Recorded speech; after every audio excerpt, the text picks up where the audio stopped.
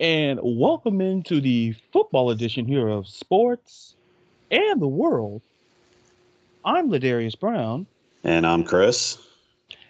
and thank you so much for tuning in. And if you're listening to us through Anchor, Apple or Google Podcasts, Spotify, Breaker, Overcast, Podcast, or Radio Public, we truly do appreciate it. And how you doing, man? I'm good. How are you doing today? Doing awesome. So let's just jump right on into UFC 242. It's going to be on the 7th. And we're just going to talk about the main card. So let's start with Khabib versus Poirier, and give me your thoughts on that. That is going to be one hell of a fight. Ah, this one's a really, really hard one to call. I've watched both of these fighters go in separate fights many a times, and then of course this is going to be the meeting of them. Um, Personally, for me, I think old Khabib is going to walk out of this one. I think it's either going to be a very, very late round TKO, or I think that he's going to go to the judges. And of course, as you know, belts very rarely change hands under decision. So, I mean, the MMA community is super hyped about this fight. The footages that they've provided from training, and then their previous fights. I think that this could go all 5 rounds, but I'm still I'm going to lean a little bit towards a late round TKO, maybe a fourth round end, beginning to possibly first minute and a half of the fifth round. Khabib gets the knock, or some type of TKO finish where the ref steps in and calls it. But also leaning slightly to the bell and having the judges score it out. But as we know, they're not going to change belts on a decision.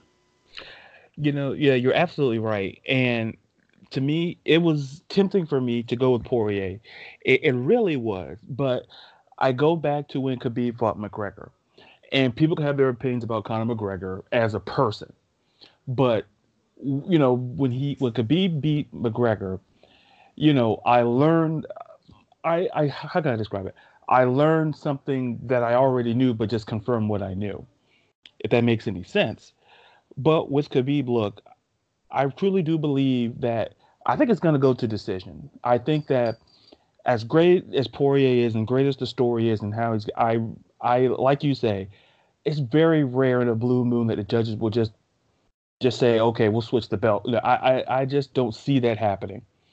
I just, I tried to find a way to rationalize, okay, maybe Khabib could lose, but I just can't. No, I don't see it happening. I mean, the dude is he's 27-0. I Yeah. mean, these are stats and some of the fights that he's won. I got UFC 3 on Xbox, and he is the embodiment of a video game fighter. My little creative character is like 30 something and 0 in the career mode in there.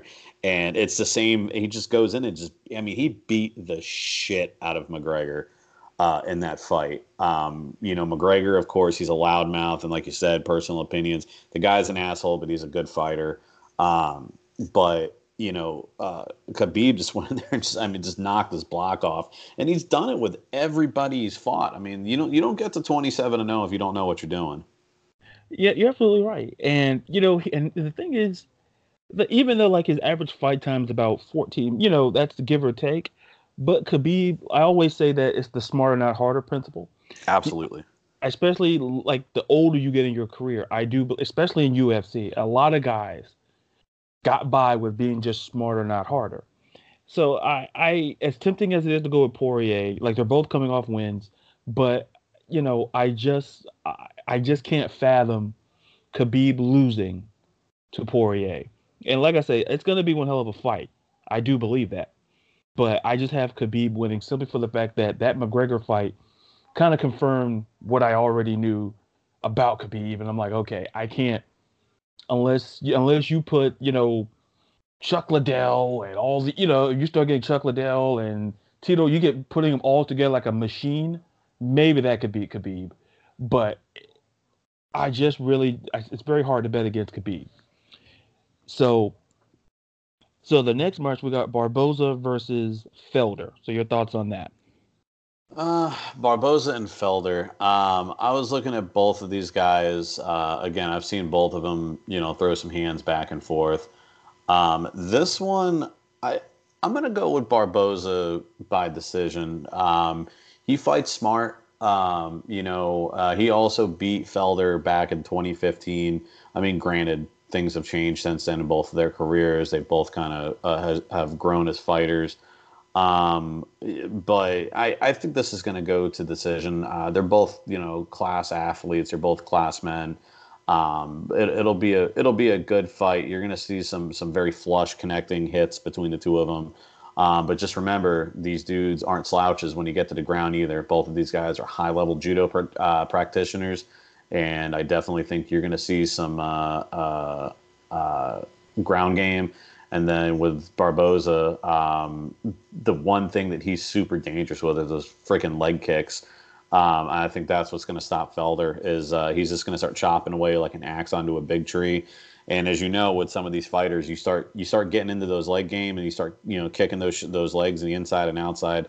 That takes the shoot game away. That takes the kicking away, and then also the power and the punches because you're not going to be able to put that weight on that plant foot to try to throw a hook or a straight or to get a real solid shot in on somebody. So I don't think this is going to be a knockout fight. I think this will go the full 15 minutes, and Barboza walking away with a unanimous decision.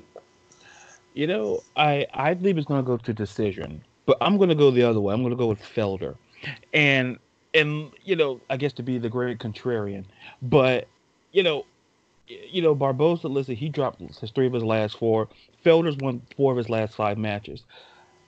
It's consistency, and when you look at the numbers, you look at the tape, because the numbers can tell you one thing, and the eye test can tell you something else.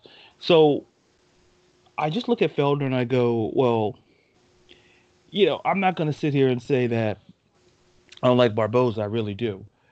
But once again, I just look at Felder and I go, this is the type of match where if it's really 50-50, because to me, it's a legit 50-50 match. And it just something tells me the old gut, and guts never let me down before. I'm just gonna go with Felder. Like I said, no knock on Barboza. I just have a feeling that Felder's gonna go to decision, and that I think Felder finds a way. I think he just finds a way. All right. Well, hey, man. Like I always say, we agree to disagree. Always, always, always, always. So our next match is Islam Makachev. My Russian is rusty, folks, versus David Ramos. Give me your thoughts on that match. This is another one with Makachev and Ramos. And no offense if I'm butchering this guy's name, dude. These Russians got some wild names. This is one of those Chechen guys that came out of that Southwest USSR. He's already a hard ass to begin with by nature. Um, this is one of the fights that a lot of people are saying shouldn't be on the main card. That this should have been a prelim fight, but just remember that Makachev is buddies with Khabib. They train together, and they both have that lightning strike style of fighting where it's just bang bang bang. You're just gonna just sit there and unload on somebody. It's going to be interesting. On the other hand of it, Ramos, he's a world class jiu-jitsu champion. He's on a 4-fight win streak currently in the UFC. However, I think just due to Makhachev's ruthlessness, he's going to do a lot of great things, I think, in the long run. And same thing with this one. I don't suspect a knockout. I think this is going to be another 15-minute fight. But I think that this fight is going to electrify Makhachev's career. This is what's going to give him that big break. And I think it's going to go to decision with Makhachev taking the win on this one. You know what? Yeah, you know what? I'm not even going to push back. I wholeheartedly agree. Overall, listen, I just think that Makachev just more equipped in the octagon than Ramos is. I just think he's just more equipped for that environment. That's his environment. That's his baby. And at the end of the day, listen, Islam, his takedowns per 15 minutes, 4.33 to Ramos is 3.28. And when I look at those numbers, and then more importantly, I look at listen, the dude's 17-1 for a reason. I Yeah. think, and then training with Khabib, that was a plus in my head as well. And he could be like that next guy we could be talking about down the road, if since we're talking about him now. And and I get where there's pushback on why this card, this match, could have been on the prelim, but I argue that Khabib. I'm not gonna say Khabib had a factor in it, but when you look at the tape, what other match could you have put? What? And I'd always make that point. If you say it doesn't belong here, then what match do you have in the prelim that belongs here? Exactly. So I argue when I looked at the whole, I'm like, I'm like, I have no problem with it. I think going to decision, I think he pulls it out via decision as well. And our next match, I don't know. I don't know how quick this match is going to be, but Curtis Blades versus Shamil Abdurakhimov. These fucking names. Yeah, yeah. See. It's my fault. They didn't offer Russian when we were in high school. Yeah, yeah. No, we got what, Spanish and French, and we were Yeah, lucky if we got that. yeah, exactly. I think on this one, old Curtis, I've watched him fight a couple times. Um, this is his fight to lose, though. Um, he could win this, or he could lose this. The last fight, he knocked out what's it, Nagano. I think it was like a 45-second TKO finish. Hmm. So, I think that the UFC fan base is pretty high on him. But I think that this could be like we talk about in football, his trap fight, or his trap game. I mean, he's got a 9-fight tenure, and he's done pretty well. He's got a really good striking game. I think his overall performance is going to be based off of his wrestling base. And they were talking about that some of the most successful UFC fighters of all time have started out on a wrestling base and then have moved to the jiu-jitsu, the kickboxing, the boxing, the judo, etc. I think this one, I think Blades, we're going to get a second round TKO. We will get a referee stoppage. This dude has some heavy hands. He has some fast hands. And, not only does he have that threat, while you're getting punched in the face, he can slip a takedown into you, just pick you up and just slam your ass to the ground. So he's definitely a two-front fighter, and he's very dimensional. He knows how to keep his angles to where he can shoot and get a takedown, or he can shoot and hit you in the face with a right hook. So I'm pretty excited about this one. Definitely, Blade's second round TKO, I think. You know what? Once again, I'm not even going to push back because, like I said, this fight, if you leave your room, you might miss it. It's like a Tyson fight in the '80s. If you leave your room, like, oh, I'm gonna grab some popcorn. Blade's hand's gonna be raised and it's gonna be on to the next. I listen. He wins 80% of his matches by KO or TKO. He's 57% accurate on his takedowns. Grappling per 15 minutes, he's 6.979 to Shamil's 1.5. Folks, it's you know, I just this would be epic if somehow this fight goes to a third round. It I would would, it would, but I don't see Shamil exactly. walking out of the first. If he makes it out of the first, I think it's like I said. I know I'm predicting to go for it to be a second round TKO, but I think it's going to be a very early second round TKO for him um, to make it to the third. God himself would have to be protecting this boy because Curtis has he's got some hands on him. And his takedown game. I mean, you said what, he's keeping people what, seven point something, on the ground. Yeah, I like mean, 6.79. Yeah. he'll just wear your ass out. If he gets, cause like, sometimes fighters, I think they get the feeling that they can't. Like I was watching the last fight card, Yoel God Soldier. I can't remember his last name right now. That's embarrassing. Romeo. I was watching. I think he got the feeling that he wasn't going to be able to knock his opponent out, so we just tried smothering him. I mean, granted, he did lose that fight, but I think if Curtis gets to feel that this guy just has a jaw of granite, that he'll just smother him to the ground, and then at that point he's just going to get him defenseless and just punch him in the face until the ref says, "Okay, that's enough." Yeah, because like I say, late first, early second, I just like you said, God himself would have to be like, okay, we're gonna go. Like I say, this is the one match of the card where I'd say it wasn't really that hard to pick. In terms of like by T, I think Blades. Listen, he's just phenomenal, and I'm like, Shamil, thanks for showing up. Here's your check. You can go on. Hmm. And and so, like I say, I think Blades late first, early second. And the last match on the main card we have is Meribek Teusimov versus Diego Ferreira. So give me your thoughts on that. This is another fight that I think could potentially be intriguing to watch. Um, you know, this one I was reading the reports on it, and this is a very split down the fight uh, between the two of them. I'm gonna go with Taseyama, or how do you pronounce his name again? Just say him off. Yeah, you did Yeah, it to better. say him off. You I'm did gonna better than go I with did. him on a second round TKO as well. He's a fun fighter to watch, and he has a lot of arrows in his metaphorical quiver, I guess you could say. It's another one of these southwestern Russian dudes, this dude's from Chechnya, and he's just a bad son of a bitch. I think this one is going to be one of those fights where the dudes are going to stand in the middle of the octagon and just punch each other in the face. It's going to be a very fun fight to watch. But I think Mr. Russia. I think this is going to be a very Russian dominant card over here. Vladimir Putin will be proud. Yeah, yeah. He's like, yes, I like what's going. Yeah, it's not a great Russian impression, but folks, it works. I'm gonna go and tell you some off as well.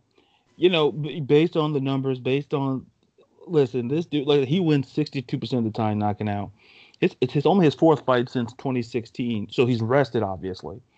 He's won three of his four matches in that time, and but what took me away is that his takedown accuracy it's 77% That's to hot. and That's for and Ferrez on that 23, and I'm like, folks, you know, it may not be like the blade, it may not be like the Blades and Shamil match, but once again, I give Diego I'm gonna give him some credit, but at the end of the day, when I see a number, and as you know, I'm big on accuracy. 77%, the last time I checked math, is a hell of a lot bigger than 23%. So I'm going with Teusimov over Ferrer. And that's, overall, I think UFC 242, I think it's going to be a very good card overall. Once again, absolutely. I think overall, I like I say, that Khabib match from Poirier, that That's gonna be so much fun to watch. I'm upset that I might actually have to catch a rerun of it. I'm gonna be in a conference this weekend for work, and then also it's at a 2 p.m. start time. So I'm hoping that maybe by the time I can get out of the convention center, maybe there's a bar somewhere that has it on. I would absolutely love to watch that, or I just might try to cheat and turn ESPN Plus on my phone, and then just mute it. yeah, exactly. Listen, Perks of being the boss is you can do that kind of shit, and there's no one there to yell at you. exactly. That's why I tell people. They ask me, "Oh, well, Darius, why you have a tutoring business?" I'm in charge. That's why. That's Absolutely. who do you answer to? One That's a thing I'm curious, Ladarius, I want our people that are listening to reach out on us on the Twitter and the Instagram and Facebook, Sports in the World. Leave us your comments and thoughts about who's going to be the winner and what do you think. And let's see if let's see if we can get somebody to guess with us, guess against us, or guess right. Maybe we're wrong, they're right, or we both could be wrong. Opportunities are endless. But I'd like to hear some of the people out there what they got to say. I totally agree. So you go to at Sports the World on both Twitter and Instagram, and go to Facebook at Sports and the World, and with the ampersand and the world. Leave your comments, your right, wrong, and different. Because, like I said, to be fair, we got to be better than Derek. So I think Oh, he that busts his kid's ball so hard. I think that's the life takeaway. If like uh, folks, it's an inside joke, but folks, trust me, take our word for it. We're trusted. We're like fuck. We're the most trusted name in news, folks. Just take us at face value on I'll do my best. I might be wrong, but I'll do my best. it. Exactly. So now I want to transition into college football, and it's week two. Week one. I'm going to go on the record and say, folks, but Florida State, I told you so. I told you so, folks. I told you so. I told you, folks. Listen, it looked great. It looks great. It's like that. It's like the love of your life across the room. It's like you're in a club and you're dancing. Hey, she looks great. He or she looks great. Until you flip that light on, that's Florida State. When you turn that light on, you got the real Florida State. Yeah, I, they let me down last week, and yes, I am saying they let me down. You heard it. I was hoping, because the thing is that I want to see Florida State fall to shambles, but I would like to see Florida be the ones to kind of knife them and watch them bleed out slowly. Unfortunately, Boise State beat us at a punch. They blew what, a 21-point lead. yeah. I mean, It, how in the hell do you do that, Willie Taggart? This is why I said, my best friend is a Florida State fan, and when he told me the day Taggart got hired, he texted me. I mean, probably as soon as it posted on whatever Florida State pages that he follows, or ESPN, or wherever, whoever made the first official announcement, and he said that we got Willie Taggart. I said, well, sucks to be you. yeah. Because I knew it was just, I'm not a fan of Willie Taggart. He's got a negative coaching record. He's played in piss poor conferences. I mean, he didn't do much at Oregon, and Oregon is a team that you could do a lot with, because again, they have all the hype. I think some kids go there to be recruited just to have some cool ass shoes and helmets. Not to actually play and win, but that's a Pac-12, I guess, in general. But Florida State, you're killing me, Smalls. You are killing me, Smalls. Get your shit together, Florida State. I would like to play a decent team in November. I got front row seats to that game. I would like to watch you get your ass waxed properly. I don't want you guys going in there on a suicide watch, looking like Jeffrey Epstein, one step away out of a jail cell. Hopefully, you guys don't have information on the Clintons, and you guys will be alive for us to kill you. Yeah,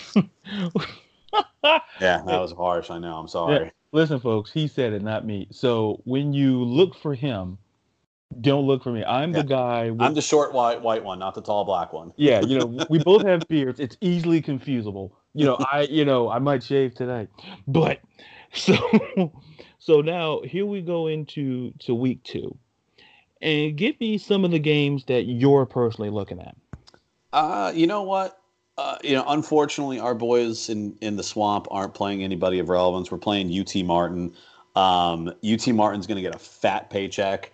That's going to be a good learning experience to see what it's like to get your ass handed to you in front of 80,000 plus fans on a hot Florida day.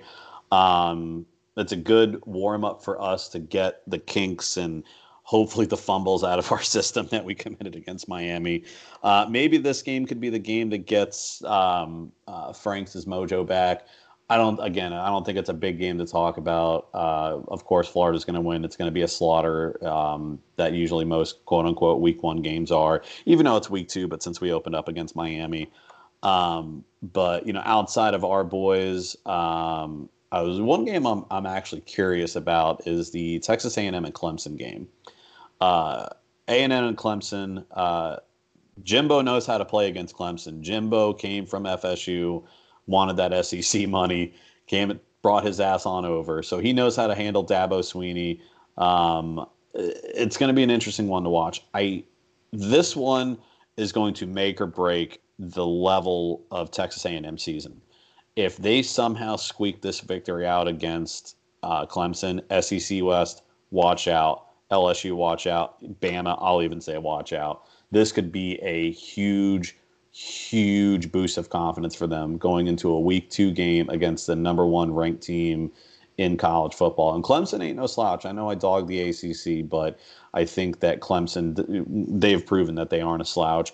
A&M, I would like to see them win, but however, I'm going to predict Clemson to win. Clemson's offense is just that quarterback they have there. It's like watching him throw a ball is like watching a howitzer just lob a 155 around from one town to another. They've got a very strong offense. Their defense isn't a joke either. A&M is going to give them a run for their money. I think Clemson squeaks. However, we keep bringing up that term trap game. This is a trap game for Clemson. If they go in at the first quarter and when that light goes green, they stay on the gas all the way through that race, they'll win. If they feather or they try sandbagging for a little bit, A&M could sneak up and catch the knockout on them and walk away the winner. However, Clemson. Another game that I'm actually curious to watch is LSU and Texas. LSU's got a stout program. Texas has a stout program. You know, people, it must be this Texas football thing. Oh, we're back, we're back. Everyone's saying it about the Cowboys. We saw that, that Zeke re-signed his big contract. So now people are saying that they're going to win the Super Bowl already. So this is going to be a good game. This is going to be proving grounds for Texas. Texas, if you want to be taken seriously, beat one of the best SEC teams out there. LSU has a very hungry defense, a very good offense, a very productive offense. I think LSU is going to win this game. Texas will keep it close. I think it's going to be within a touchdown, like a 28-21 or like a 28-35 scenario. It's going to be a game to watch. Another one is the University of Miami and UNC. Here's your chance to make it up, boys. UNC, they were a surprise team. I watched them walk away with a couple victories in the past years that they shouldn't have, and this could be another potential. Miami, hopefully, the state of Florida defeated you in Camping World Stadium. We also defeated you this week. All we did, I actually saw Jim Cantor was standing on the beach in Fort Pierce. He took a giant Gator sign, a UF emblem, and held it up on the beach. And that's why Dorian stopped what she was doing, thought about it, and then said, I'm out of here. I'll go attack the Carolinas. So we definitely know we can stop the Hurricanes. I would like to see Miami actually come back and win this one. It would be nice to see them bounce back after getting that very, very bitter loss against us. But UNC is a good team. I don't think they're that great, but however, we'll see what happens. I'm excited. Another one that kind of blipped on my radar that could be a dismal failure or a very entertaining game to watch is Tennessee and BYU. I actually heard that old Rocky was in the transfer portal. The little puppy was trying to get the hell out of Dodge. Yeah, he's like I think he said rather. Listen, I think he's ready to go to Middle Tennessee State. That's what I read. That's what I read. That's what I read. There's nothing more that I enjoy in life than a salty Tennessee fan and a salty FSU fan, because Tennessee fans are almost as obnoxious. I love you guys, but Jesus, you guys think you're a great program, and well, survey says otherwise. BYU is an up and coming program. However, I think UT. The scary thing is that when you look at all of the boards on online and on ESPN, this is a very split down the middle call. I'm going to go on UT. Hopefully they pull it off. I think it's going to be a very close game, though. It's going to be within a field goal. But Tennessee needs to wake up and don't embarrass us again. We're the SEC, damn it. I know you're the bottom part of the SEC, but you're still in here. Don't fuck this up, Tennessee. Another one is, I'm going to give some love out to the West Coast, Stanford and USC. We always say that there's a bias and we don't talk about them. We talked about Oregon last week. They lost like I predicted. They still have as many national titles as I have, which is 0. I got a coworker that's based out of Seattle. Josh, I love you, man, but your team still sucks, and it was proven again. Stanford and USC is going to be a fun game to watch. However, I think Stanford's just going to kind of walk them. Stanford they've got a lot of up and coming players. USC, they're like Notre Dame. A lot of people talk about them, get all hyped up on them, and they don't do anything. And then the trap game of the week is going to be FAU and UCF. This should be a walk in the park for UCF. I'm curious to see how they're going to go about it. FAU isn't that great of a program. This is a gimme game, and it should be a gimme game. But again, if they take the foot off the gas, they could lose. I'm projecting UCF to win and win by a lot. However, this could be that trap game that if they're not going into this 100%, the pretend title town in Orlando is going to be in some deep shit. Yeah, like Mickey. Anyway, everything you said was true.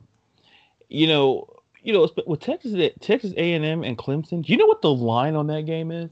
I don't have it in front of me. I looked at it and I was like, holy shit. And Yeah, then, it was 19 and a half.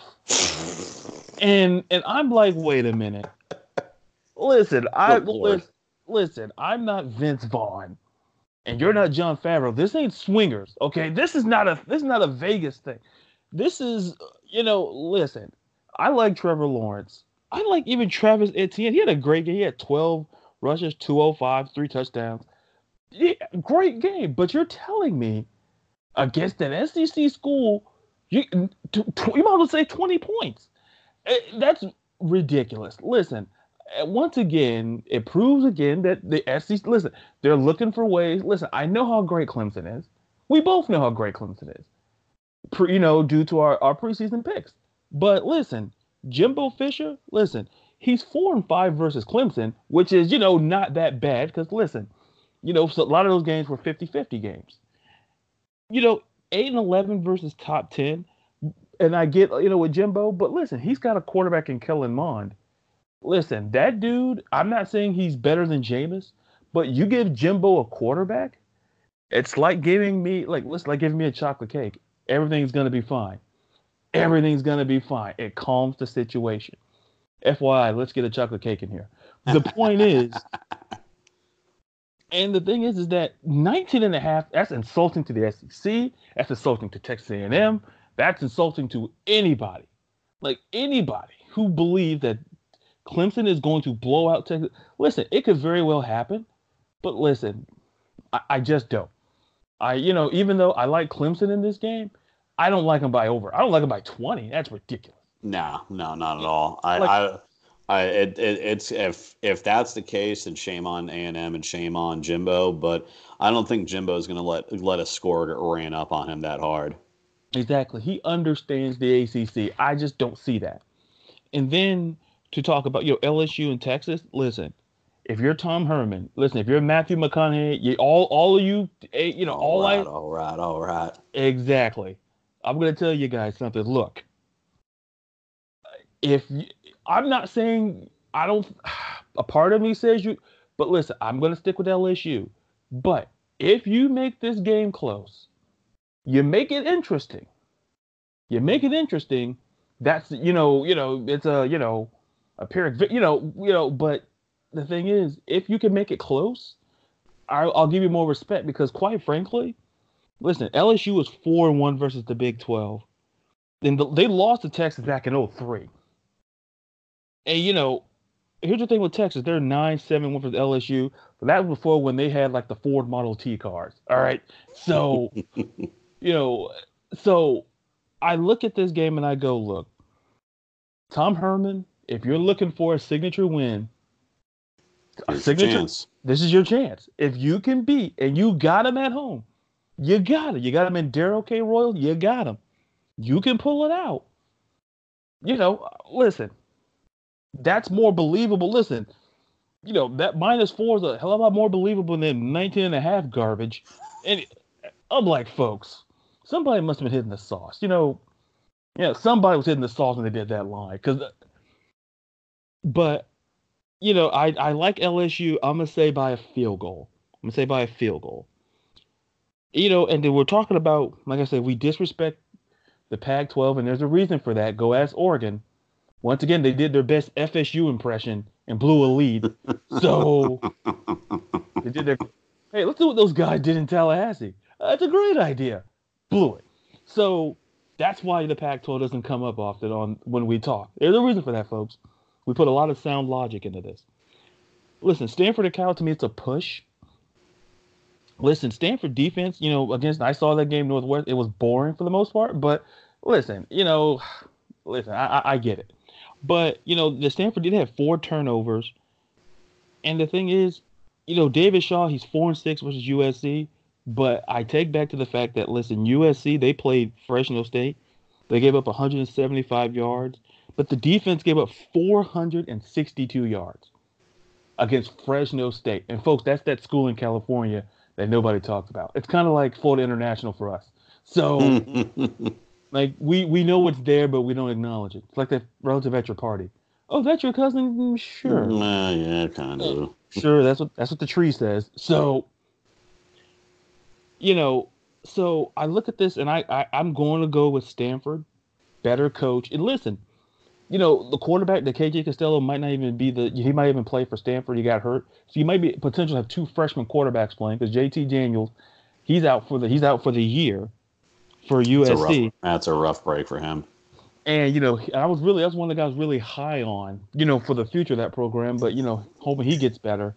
But 50-50, I go with Stanford. I think it's the better. I think coaching matters. And listen, I'm not the biggest Clay Helton fan. I don't care what the record says, folks. I'm not a fan. And then we were talking about BYU and Tennessee, folks. Folks, BYU last week they had 300 total yards against Utah, which is a very good defense. A very good defense, but they had 3 turnovers, and you can't turn over the ball. Especially against a Utah who can listen. May not be the greatest offensive team in the world, but they make it work. But I want to go to Tennessee, folks. If you're listening in Tennessee, first of all, Great Smoky Mountains, great place. But not for football. not for football. Like, lacrosse, sure. Here's the thing. This is that loss against Georgia State. That was the first loss in a home opener since 1983. Georgia State was 2-10 last year. They were 2-10. And by the way, the last time, like I say, since '83, Billie Jean was a top song in 1983. They say, well, Billie Jean's not your lover, and Tennessee ain't for football. Because apparently, I guess, listen, Smokey went to the terminal. I think Peyton Manning went into the transfer portal after that game. This is embarrassed. Like Jesse Palmer said, that's inexcusable. It's inexcusable. And then it's just inexcusable. How do you give up? And listen, they got outscored 213 yards to 93 rushing. You can't score. The quarterback for Georgia State was terrible. 46%. My God, Chris, we could throw 46%. I possibly could. I might throw my shoulder out, but damn it, I can give it a try. Exactly. And I'm like, folks, and you know what? Listen, Tennessee is the Florida State of the. Listen, folks. Listen, I'm picking BYU because listen, folks. I keep telling people, listen, Tennessee is like that salesman. They're like, I'm a little Broadway musical here. You seen the Music Man? When he comes to town, it has a burn up. He can't even play an instrument himself, but he convinces the whole town they're great. That's what Jeremy Pruitt is trying to do to Tennessee. Hey, we can win here. And, just like in the Music Man, listen, he kind of stumbled his way and figured it out. Jeremy Pruitt's got to stumble out and figure out a way to turn around this program. Because Lane Kiffin, y'all ran Lane Kiffin out of town. Listen, once again, not a great person, but he was a good coach. Listen, Derek Dooley, no one knows who that guy is. You had Philip Fulmer, you ran him out of town. FSU, you did the same thing to Bowden, by the way. Listen, if you're Tennessee, you're gonna go 0-2. And if I'm Jeremy Pruitt, yeah, I start selling my house. You and Willie can figure out a way to sell houses. Because, check out. I know a realtor. I got you, boy. Exactly. I got you guys. See, folks, all we're doing is making connections. That's all we do here. And the last game I want to talk about, the UCF and FAU. Listen, UCF played good, not great against the Rattlers. But here's the reality, folks. This is FAU's biggest game on the schedule. Because they play, I think, the California Penal League let's see, the Houston Oilers and the what is that, the Mean Machine. So Ooh. that's what they got left on the schedule. I don't think they're favored in that game either. So I like Lane Kiffin. He's turned around FAU. He stayed probably longer than what people thought he was going to do.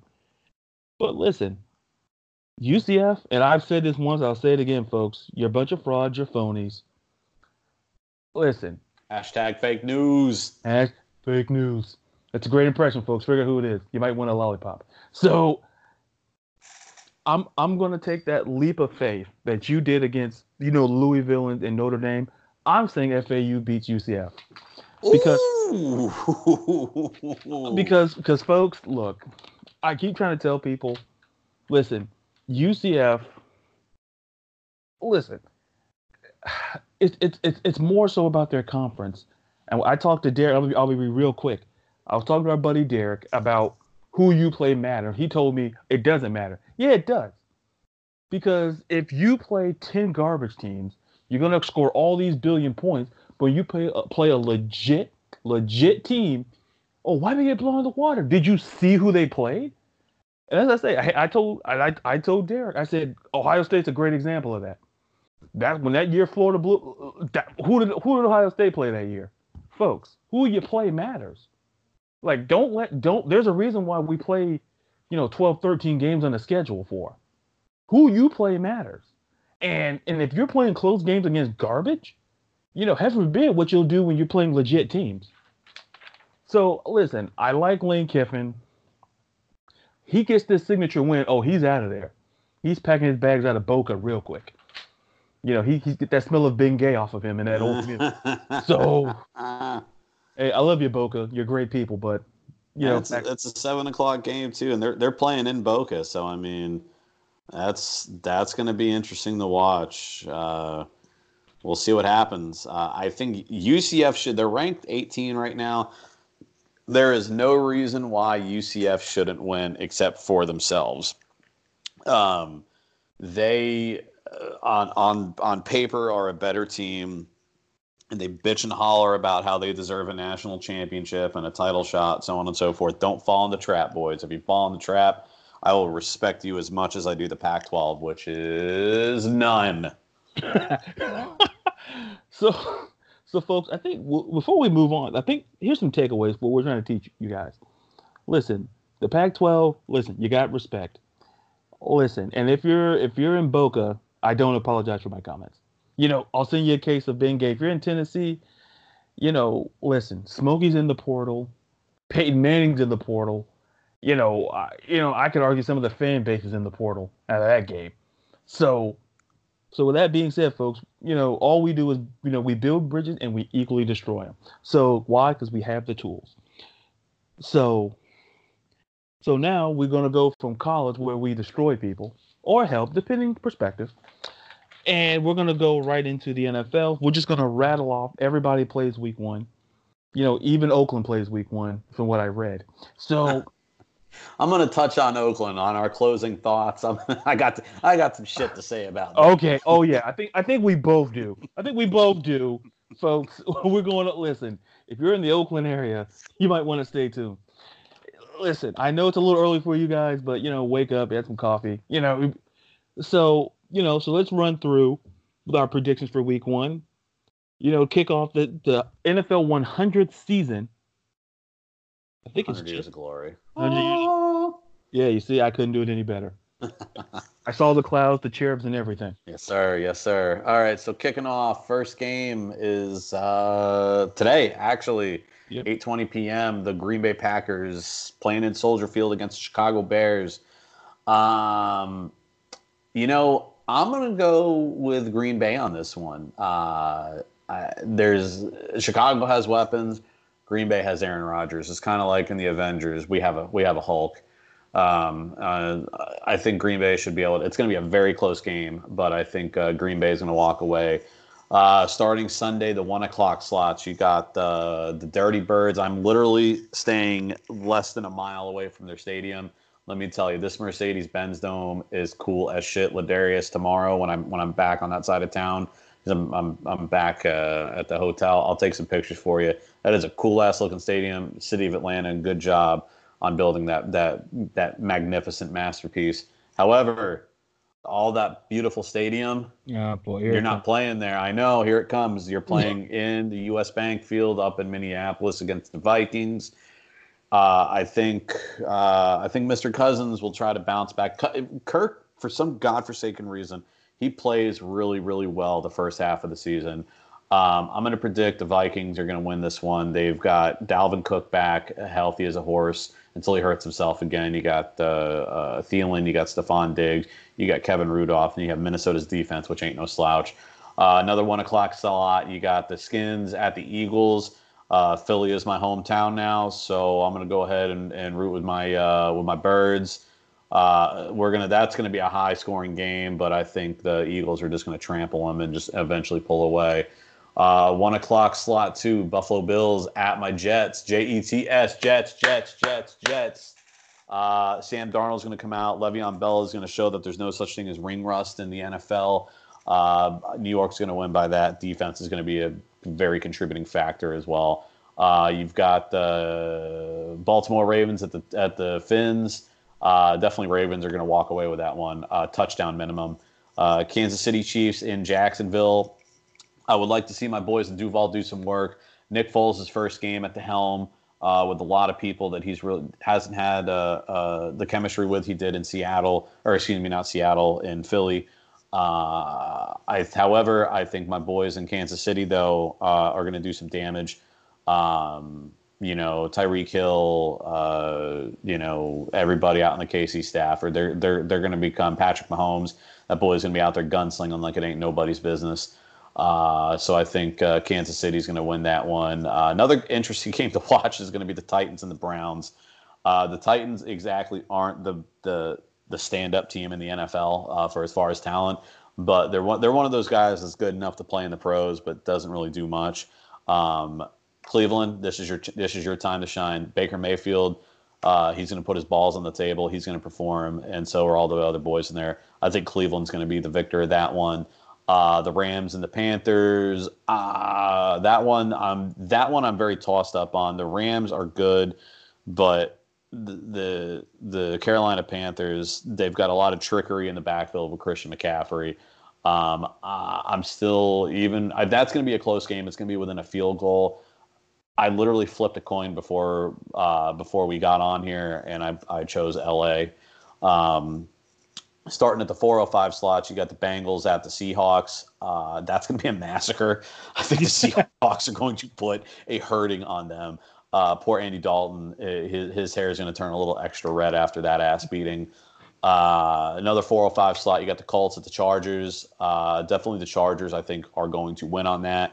They're just not prepared with Andrew Luck's departure. Jacoby Brissett did get some snap times and things like that. However, I don't think that they're ready just yet. And starting off your season against the Chargers is not a fun thing to begin with either. I expect the Chargers, that's going to be at least a touchdown victory. The 49ers and Buccaneers. Jameis Winston, if you want to prove that you're an elite NFL quarterback, you start with day one today.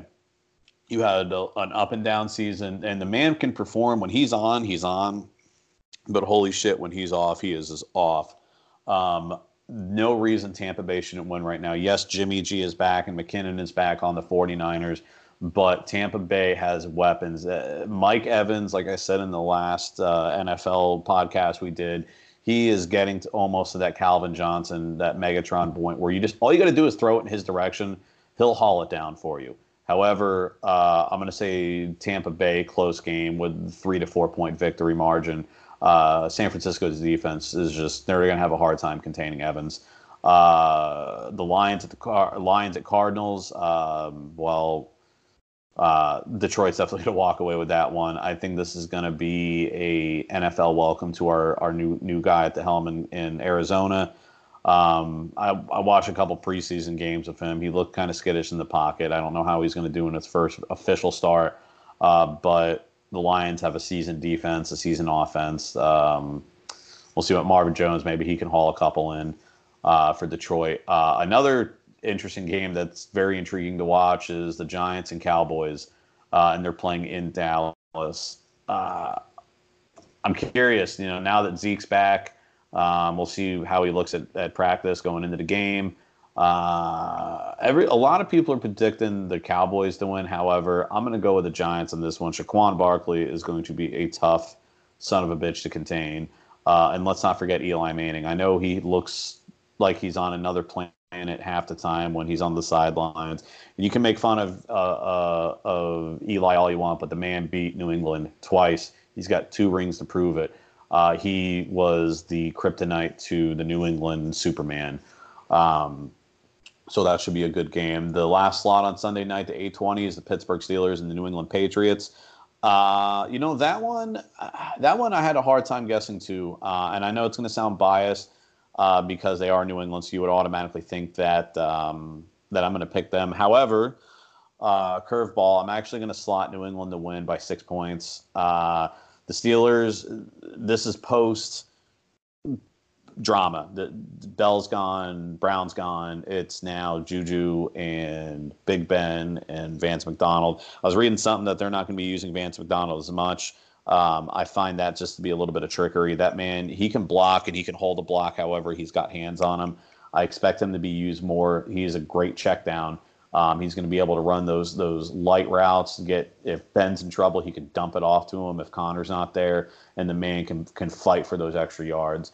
The Monday night games, we're actually blessed since it's opening night. We get the doubleheader. We get the Texans at the Saints, and then the Broncos at the Raiders. I'm going to go ahead and choose the Saints by a substantial amount.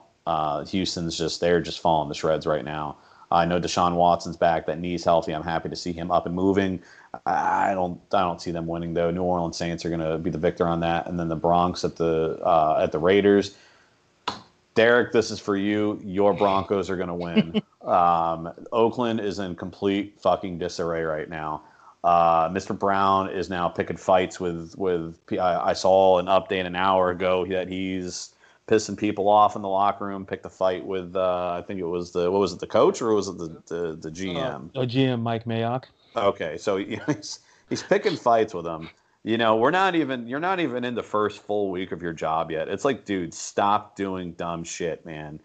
And from what sources are telling ESPN, is that he's going to be suspended anyway. You threw a temper tantrum about your helmet. You got a sufficed helmet, and now here we are. And you're not even in the week 1, and you're already getting suspended. So shame on you, sir. Get your shit together. You're being paid a lot of money, and Raiders fans, Raider Nation is depending on you to not be an asshole. Stop being an asshole, please. I'm not part of Raider Nation, but I'm asking them on behalf. Stop being a dick. Broncos are going to win by a touchdown. Oakland's just in disarray. What else is new? That I might as well say that water's wet. Yeah. Everything that you said, and for the folks, I'm gonna post our picks up on the Facebook page. On the Sports in the World Facebook page. Look, and we're gonna talk about the Raiders in our one last thing, because it's kind of like the fry. Like, how do you get fired on your day off? How do you get suspended on your day? How do you get suspended? Bro, Mike Mayock, I'll tell you, old man strength. You keep that around with Mike Mayock. Like, listen, that dude. Like, listen, he may not be as svelte as some of you. Antonio Brown. But listen, that neck up thing, folks. How? Listen, and the only reason why we're picking, listen, we both love Derek, but folks, if Joe Flacco at 86 years old cannot go out there and at least look decent, then that's your season. Because, I know wacky things happen on Monday nights, but geez. This, a dumpster fire literally on the field is better than the Oakland Raiders. And Pittsburgh's looking like, hey, we told you so. So, like, hey. You knew somebody was going to pick him up. No one was just going to let Brown sit in the in the free agency, but with him, with great power comes great responsibility, as old man Ben said. to the only Spider-Man who was actually granted a trilogy.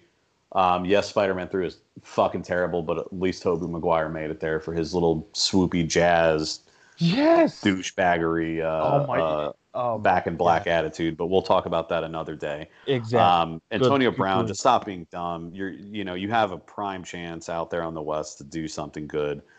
Just just stop. Yeah, I think that's not too much to ask. Just ask him to stop. Exactly. But I gave my picks, Ladarius. You tell me what you think. You know what? I'm just gonna go real quick. Packers and Bears. I went with the Packers as well. I'm really high on Green Bay this year. Titans at Browns. I'm riding the train. I'm gonna go with Cleveland. Ravens at Dolphins. Are people gonna show up? I guess they will. You paid money, but I'm gonna go with the Ravens. That feels like the University of Miami. No, the Dolphins. Got it, folks. Falcons at Vikings. Look, you can call me a homer. Listen, I know we're not a Mercedes Benz. I'm gonna believe in Matty Ice. I got Julio. He's gonna get paid. Calvin Ridley, Mohamed Sanu. Listen. Kirk Cousins. My cousin's better than Kirk Cousins. I'm going with Atlanta. Bills and Jets. Listen. I'll say it, Jets, Jets, Jets, Jets. I Yes, said it. sir. I said it on the podcast when we talked. I think they're gonna be one of those surprise teams. I'm gonna write them. I like Sam Darnold. Bell. They're gonna be ready and go. Washington at Philly. Listen, folks, I'm not going to say over by the half, but folks, Washington literally, their best player, the offensive tackle, ain't showing up. Case Keenum is your starter, and I just fear that Dwayne Haskins, he's going to show up earlier than what we want, folks. I'm not saying this game, but down the road. Rams at Panthers, 50-50 game. I went with you. I went with the Rams. Chiefs at Jags. Hey, Nate Foles got the money. Smart man. I'm still picking the Chiefs. Too much Mahomes. Colts and Chargers. I just think that Andrew Luck trying to get over that. I'm going with the Chargers. I think they're the second best team in football. Bengals at Seahawks, folks. Folks, this is worse than the St. Valentine's Day massacre. This game is good. This game is done. You thought it rained in Seattle, folks. You're gonna see a lot of rain with the football in an end zone. And then Andy Dalton, like you said, head's gonna get red. He's gonna look like Andy after this game, folks. It's gonna be a hard knock game for him. Giants at Cowboys. Listen, I gotta go with Dallas. And listen, Oh, Jesus H. and Christ. you know what this means, folks. Then go with the opposite because listen, because Dallas, listen, 40. How old is Eli? I think he's 84. Got it. 84-year-old Eli Manning. Listen, he out threw Dak Prescott last year. But listen, you got Zeke. You can't screw it up. You can't screw it up, right? Oh, I forgot Jason Garrett's the coach. So I forgot, guys. When you're in the heat of stuff, you have this great proclivity to forget certain things. That was not in my notes. It should have been. That's on me. I'm a professional. I blew it. But Lions at Cardinals. I didn't like what I saw from Kyler, but Detroit. I think Week 1 is always like a trap game. There might be a. I'm gonna say this is the trap game for Detroit. I'm gonna pick Arizona. It, Ooh. I'm gonna say that David Johnson somehow shows up. They still got Fitz. There's still talent on Arizona. So I think, you got Cliff and Kyler. That sounds like one of the Kardashians, but it works. Kyler, they all start with K, so I think that's why he drafted them. So I'm gonna go with Arizona. Niners at Bucks. Listen, my dad's a Bucks fan, and as much as I want to be anti-Tampa, I can't. Jameis, this is the start of you doing something legitimate.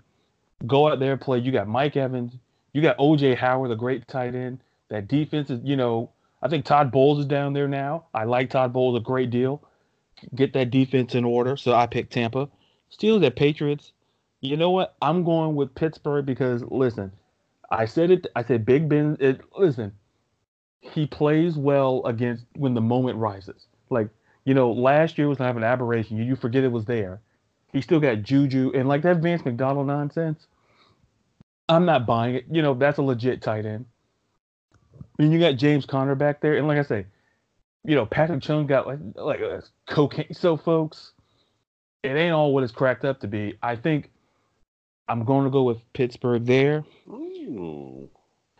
Texas and Saints. Listen, folks. Yeah, the Saints are going to march in. They're going to march out in about 3 hours with a win. The Texans. Who's the GM over there? Tommy Pickles from the Rugrats. Who's the GM over there? Because because I mean they're trading away a farm. They're getting. I'm like, folks. Jeez. I'm like, I think Chris. I think we're worth a couple of second rounders if we get traded. I'm possibly, yeah. I mean, Chris Olsen is the interim GM right now, so he's I mean, they're technically GMless.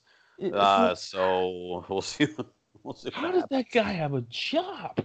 Well, right now he's the backup right now, and Good lord. the ship is sinking, and the captain fell overboard, Man. and he was the first officer. He is the Commander Riker Jesus. of the next generation Texans right now. Boy. And Can we someone get Picard in here? Someone unretire him immediately. he got sucked up by the Borg, man. And Texans are going to be in for a rough season, I think, the whole time. Oh my god. And a game that's appropriately played in the black hole, Broncos at Raiders, folks. Listen, if 112-year-old Joe Flacco cannot win this game, you got Von Miller, folks. I don't know what to tell you. I don't know what to tell you, Broncos fans. Look, folks, and we're going to talk about our one last thing, but let me tell you something, folks. You can't get. Listen, John Gruden basically he took your money. Listen, he's a swindler, folks. I'm gonna be real quick with this, folks. Go look what he did after he won the Super Bowl in Tampa, folks. He drafted Bruce Gradkowski. Who is he exactly? He done his best work with veteran quarterbacks. He can't even develop. That's why Derek Carr regressed last year under John Gruden. He had better years under Jack Del Rio. And Jack Del Rio, listen, he had David Garrard for God's sakes at Jacksonville and won. And imagine having a talent like Derek Carr and you're blowing it. Gruden. Get your shit together, Gruden. Yeah, Gruden, listen, hard knock life for everybody there. But you know what? Back to Flacco for a second, man. I mean, he at 34 years old, the man has accomplished a lot, though. Let's really sit down and talk about it. I mean, he won a Super Bowl. He was the MVP of the Super Bowl. His breakout year in 2008, he won the Rookie of the Year in the NFL. He did great things. He's a Jersey boy that went to college at UD, right down the road from me. He did well in Baltimore. I think it was his time to go. All good things must come to an end. Denver was in need of an experienced quarterback because they were stuck with Dirty Sanchez, and we all know how that ends. And Derek, I'm high on your Broncos on this game. I mean, granted, it is the Raiders, but there's no reason why Flacco can't go out there and just beat Oakland against the wall like no one has ever seen before. Yeah, listen, if Joe Flacco went to Jersey, listen, he didn't want to, listen, he thought Rutgers was bad, so he went to Delaware. Listen, folks, look, I want to go play at Rutgers. No, let me take that back. Look, I'm going to be honest with you. I didn't even know Delaware had a college until I moved up there. I'm going to be honest with everybody. Me either. I said I didn't know Hens were blue either. Yeah, I learned, what a weird ass team name, and their shirts are just hideous. But I guess listen, if people are paying for it, so it's not my money paying the school. So listen? He didn't want to go to Rutgers. Listen, it's not an indictment on Jersey, but look. There's a reason why the basketball team left, and they'd rather go to Brooklyn. So they said, no, we're good. And, listen, Chris Christie, he probably ate the team. That's a rumor. I can't come. Shit. So now let's move on to baseball here. So now let's do our top 5 Major League Baseball teams.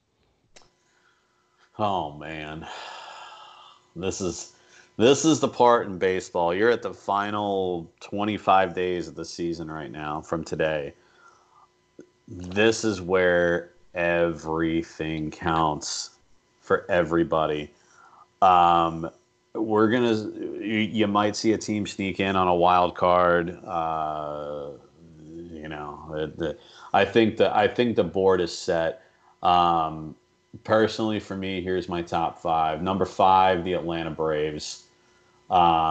They've got a hell of a bullpen, and they've got bats. They can hit, they can go, and they can just destroy.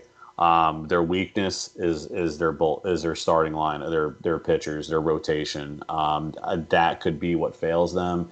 However, I mean they're 6.5 games ahead of the NL East.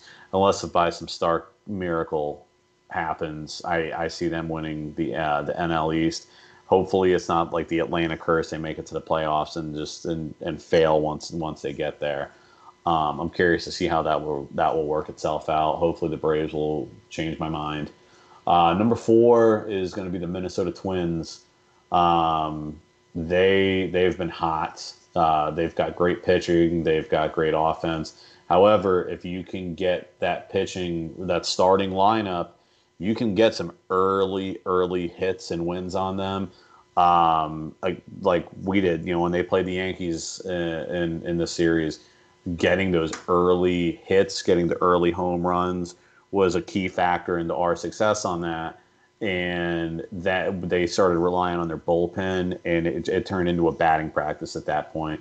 If they can keep their starting pitchers in the game long, they'll be a force to be reckoned with. Number three is the Houston Astros. The Astros overall, I think, are probably the best put together team. They really don't have a weakness. They can hit, they can field, they can pitch, and they have a bullpen if things go bad. You've got goddamn Justin Verlander and Garrett Cole, the best 1-2 duo in Major League Baseball right now. As much as it pains for me to say that, I would love to say that Happ and Sabathia are the 1-2, but Sabathia he's on borrowed time, and it sucks. He's probably one of my favorite all-time pitchers, and he's back on the IL again with a knee issue. Um, that's going to be scary with them. However, Houston's, I think, the complete team. They're definitely going to make it to the ALCS and face off with the Yankees. And we'll jump to that in a second. Number two is and again, I know when I get to my number one, it's going to sound biased, but I have my theories behind it. Number two is going to be the Dodgers. They've got great bats. They've got great offense. They can get on base. They can steal bases. They've got great starting pitchers. They've got the best record in baseball right now still. And they've got a diverse roster. The problem is their speed. Their outfielders aren't the fastest. They can steal a base if the pitcher isn't paying attention, but they don't have like that explosive speed that Brett Gardner has. That it looks like a drag car being shot out of a dig. The speed is their weakness, and the Yankees really exposed that. I mean, yes, we were just crushing home runs left and right on the series we played last weekend, but we were hitting those little bloopers in between, like the short and left field, and second and center, and then first center, just those little into the dark zone in between the two people, and they weren't getting to the ball in time, so we were turning singles into doubles and so on and so forth. But they're still a very, very strong team. I predict them winning the NL. I think personally for me, my bets is going to be the Braves and the Dodgers for the NLCS, and the Yankees and the Astros. The NL, the Dodgers are going to win it to the World Series. The AL, the Yankees are going to win it to the World Series, which is going to lead me to my number one team, the New York Yankees. People are getting healthy. We've had 29 injuries. We set a major league record. Not only did we have the most home runs in a game and the most home runs in a season and all the other things, but somehow we have these nobodies that have came up from AAA and proven themselves and are just cranking balls over the fence. And the Yankees are just doing so well right now. They're firing on 8 cylinders when 2 of them are broke, and I don't understand it, but somehow they're making it work. I read this morning that Stanton's going to be doing a AAA game, so they've got him through a heavy batting practice. He should be back on the field. Judge is there cranking home runs. Sanchez is there cranking home runs. Ursula's there. I mean, the pitching is, that's the only thing that scares me is the pitching. Tanaka's been inconsistent this season, but Paxton, I think, was a great pickup from Seattle. Happ has been our saving grace. Sabathia, dude, please get well soon. I need you. Oh, I am R2D2 right now, and I'm going to Tatooine, and I'm looking at Sabathia, and CC Sabathia, you're our only hope. The only way we win the World Series is if Sabathia stays healthy. We need that strong left-handed pitcher that will just shove a ball up your throat and make it look like it's going to be a ball, and then you catch the strikeout and you're staring at it.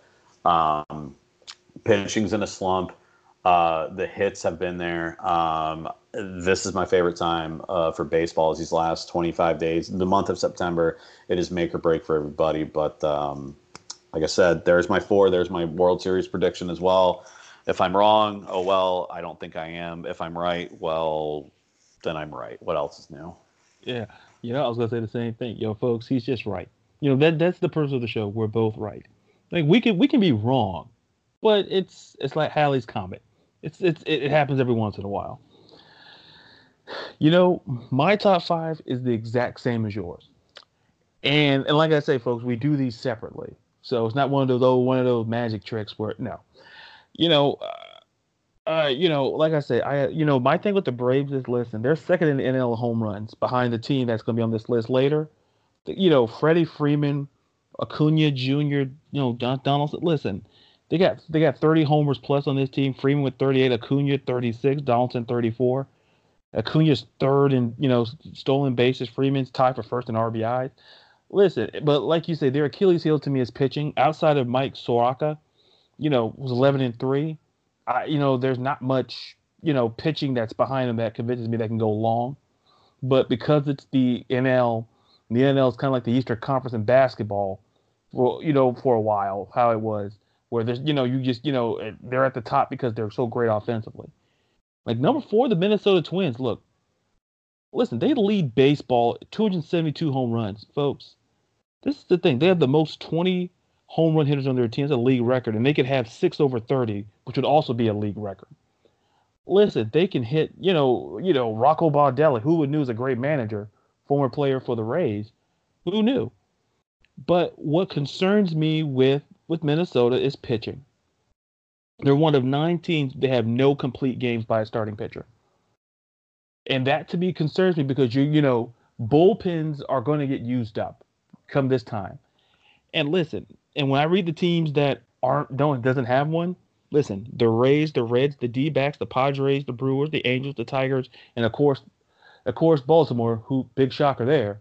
But I would like to see, I want to see improvement on the starting pitching front there because you're going to be facing a team that's going to be on this list. There's a lot of offense in the AL. And it leads me right to number 3, the Houston Astros. And you put it very well. They're the most complete team. It's like when you look at their roster, like, oh, well, it's very hard to find a hole. But listen, they have 3 of the top pitchers in ERA on the staff. Verlander's 3rd, 7th is Cole, and Wade Miley is 9th. They can pitch. But, they're 34-25 with teams better than 500 records. And to me, they're right up there with the team we're going to talk about shortly. Number 2, I have the Los Angeles Dodgers. Look, they're blowing. Listen, they're blowing up the NL. Cody Bellinger, probably the MVP. If I don't see them blowing a lead like this. They're the MVP. He's the MVP. They lead Major League Baseball in team ERA. Rio, Hyun-Jin Rio, the starting pitching, he's 2.43 ERA. Kershaw's 2.96. They got Walker Buehler. Like I say, I could argue Kenley Jansen could be the back end of that bullpen. It's a concern, but when you have aces going like that, it may not be a big issue. But listen, Chris, my friend, I'm right on board with you. I got the Yankees number 1. Mm. And I tell people, numbers and the eye test. Listen, like you said it, they have 29 players on the IL. 29. And yet they're second in home runs with 263. Because let me tell you, listen, Gary Sanchez, Gleyber Torres, folks. Listen, give some shout out to DJ LeMahieu. He's fourth in batting average. Aaron. We got some studs out there. I don't understand it. And this is why I say we knock. Listen, I think we talked about this previously. We knock certain franchises. Listen, you can't knock. It's like a song. Don't hate me because I'm beautiful. Don't hate the Yankees because they're good. Yeah. Because folks, Aaron Boone. Listen, I say, manager of the year. This dude had to juxtapose a roster. I could argue from opening day that he. Hey man, Boone put it best. They're fucking savages in the box. Then that's all that I tell people. That's all that matters. Because to me, is pitching a concern? Yeah, and would have liked for them, and the trade deadline to get somebody. When I saw what the Mets got for Marcus Stroman, when I see how they got him, I'm like, that's not real. The Blue Jays, I guess if Tommy Pickles is running the Texans, then I guess we might just say, let's say, Angelica is running the freaking Blue Jays. Who made that trade with, like, folks? The Yankees. My question is, I know Stroman's not a strikeout guy, but they're banking on the health. Like Sabathia, he's going to get healthy. James Paxton, I think one night. Listen, that dude is great pickup from Seattle. Tanaka is great. Listen, Severino, when he gets healthy, this Yankee team. The one, if I can cut in for a second, sure, the one guy that, I completely even forgot to mention is Domingo German. He's actually going to be starting tomorrow night. We got a series in Fenway that we have to go lay the smackdown on those boys. And, if you look at German's stats, the dude is 17-3. I'm ashamed of myself. I didn't point him out earlier. His ERA is a little heavy at 4.01. He's pitched 132 innings, but the dude has been consistent for us, and he's a young player. He's only 27 years old. I'm really excited to see him open up against the Sox tomorrow night at the 7:10 slot. But yeah, if we can get our pitching healthy, Sabathia, if we can get Betances back in, Montgomery back in, Severino, we're definitely feeling the tension without Severino being in. Luckily, a couple of these guys are actually going to be making some debuts back in. Severino is scheduled to pitch a Double-A game in Trenton on Friday. So I'm actually happy to see that. And then same thing with Betances. He's also scheduled to do a rehab game on Friday with the Double-A Trenton team. So hopefully our boys can get back, and if we can get those guys in the saddle with the overall success that we've had, LA, watch out. And you know what? You're absolutely right. And listen, it's hard. Listen, I don't blame you. Domingo, there's just so many pieces that makes this team work. And and like I say, you don't have to like the Yankees. It's the same thing I've said about Lane Kiffin. It's the same thing I've said about a lot of people. Listen, Conor McGregor. You don't have to like them as people. You don't have to like the Yankees as an organization, but you have to respect what they've done, especially this year. This year, where, listen, the World Series champs, they're behind the Rays. Okay, so what this is to me, it's a Yankees Dodgers World Series. It's gonna be great for baseball. It's great for fans like us. And listen, Aaron Boone, I cannot gush over what him and Brian Cashman have done with this roster. Losing like Giancarlo, if I would have told you that they would have been, if they were up 10 games at a 10-game lead, you wouldn't believe me. Like Eric Carroll's on Fox at Baseball said, if I would have said the same thing. Like if I would have told you they had the most injuries, that Giancarlo Stanton wasn't playing, and you would have told me that they would have been 10 games up, he wouldn't have believed you. Absolutely not. Nobody would have. But, listen, that's our top 5. Great minds think alike there. So, let's get out of here on one more thing, and I know you got for the Raiders, so I'm going to let you go for it. I touched on it when we were talking about the Monday night game. Um, Antonio Brown, get your shit together, man. Stop being stupid. You wanted out of Pittsburgh. You're gone. You have a new organization. You know, stop. Just stop being dumb. You know, that's literally the only thing that I can honestly say is if he can just keep his head on his shoulders and keep his personality out of his ass, he could be one of the greatest people of all time, receiver wise in the NFL. But he is one of those guys that he will be his own worst enemy. You know, the band, I forget what band sings it, that I am my own worst enemy song, but that it's that's his anthem. He needs to stay out of his own goddamn way. If he can, he's gonna have a very long and prosperous career. If he doesn't, then well, he's shit out of luck. So that's all I got on that. Ladarius, if you want to add anything to it, please, by all means. Look, what you said was spot on. Look, he wanted out of a great situation in Pittsburgh. We've seen it's just like you wanting out of a great company because you clash with leadership. And listen, if you're Antonio Brown, I understand that. Listen, big he had. I think Antonio Brown's main problem is I'm never going to say ego because what I always say is that people can take a lot of stuff off of you if you're really talented, but you have a big ego. My thing with Antonio Brown is that I think he's not even. I think his ego and his talent are matched now. People talked about Terrell Owens, how Terrell Owens was a locker room cancer. His talent was always higher than his ego. Yeah, the guy performed on the field. He was a dick in the locker room, but it was on the field. He didn't pick fights with people. He went out and he performed. And if you want to be a shit talker, don't be. What he's doing is he's being a fucking Conor McGregor. And I liked Conor, but you know McGregor ran his fucking mouth to Khabib, and Khabib knocked him into fucking oblivion. Hopped that fence like Spider-Man and started commencing ass whoopings on all of McGregor's fucking crew. And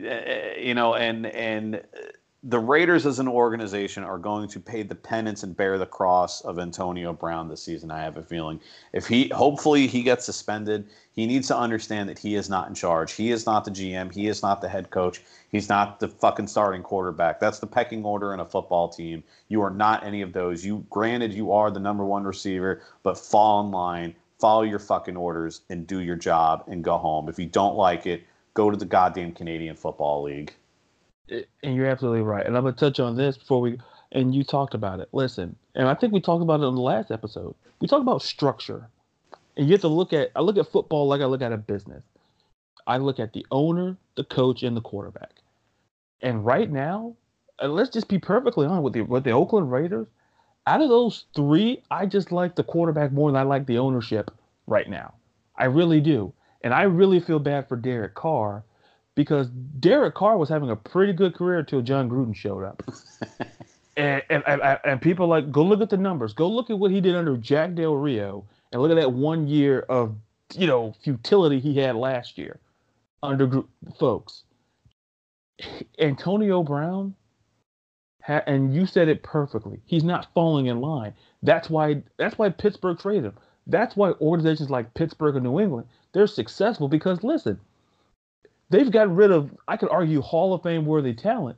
Not because they're not talented, but they're, like I say, the ego got it there with the talent, and they weren't worth it. And at the end of the day, and at the very end of the day, Antonio Brown's own demise is that, and I predict he may not play a game this season. Ooh. Because if he does, he's going to play probably no more than half the season. Because at some point, he has to understand it. Like The Rock said, know your role and shut your mouth. You fucking jabroni. Exactly. Because at the end of the day, if you can't do those things, listen, people gave a lot of crap to T.O., but how many teams did T.O. play on? So apparently, his ego was not as greater as his talent. Like at the end, T.O. was super petty, for not doing his speech at Canton. That was petty. You got it in the Hall of Fame, deal with it. But I understand why he felt that way because, listen, it's not about your personality, it's about how you play. Antonio Brown, I could argue, is messing up his legacy He'll be known as the guy. We'll forget those numbers in Pittsburgh, and this is it will be his memory. And that's not great for him because this dude started arguing about a helmet. He got the helmet. Yay, we can move on. But now it's this, fighting with the general manager. He wants to fight with everybody. This dude wants to pick a fight with everybody. Go And I'm join the like, UFC. Get your ass knocked out by Khabib. exactly. Yeah, go, put some pen to paper and sign a contract. Get Dana White. Because, BJ Penn's not there anymore, so they're looking for talent. So go get some pen to paper. But you know what, man? That was great talk. And once again, folks, the social media one more time, it's at Sports the World on both Twitter and Instagram, and it's Sports and the World. And it's and with the ampersand, the world. To go on Facebook, check out the content. I'm going to post our picks on Facebook. And in the episode, I guarantee it'll be up before kickoff for the NFL's 100th season. And once again, I want to thank my co-host Chris, for joining me once again. Thanks for having me on, man. Everybody out there in Fantasyland, we're here, boys. Yeah. Let's, good luck to everybody out there, except for the person I'm playing this weekend. I hope your players all just decide not to show up to work. I need that early W. I need to come out strong. Everybody else, good luck. I'm excited. UFC 242. If you guys can pick it up, ESPN Plus, 2 p.m. Eastern Time Saturday. Watch Khabib throw a beat down. This is glory time, everybody. Baseball is closing and football is back. Everybody say a prayer to whoever you idolize and just thank them for another beautiful, blissful sports season among us. And I'm glad to see everybody made it through. Dorian, okay,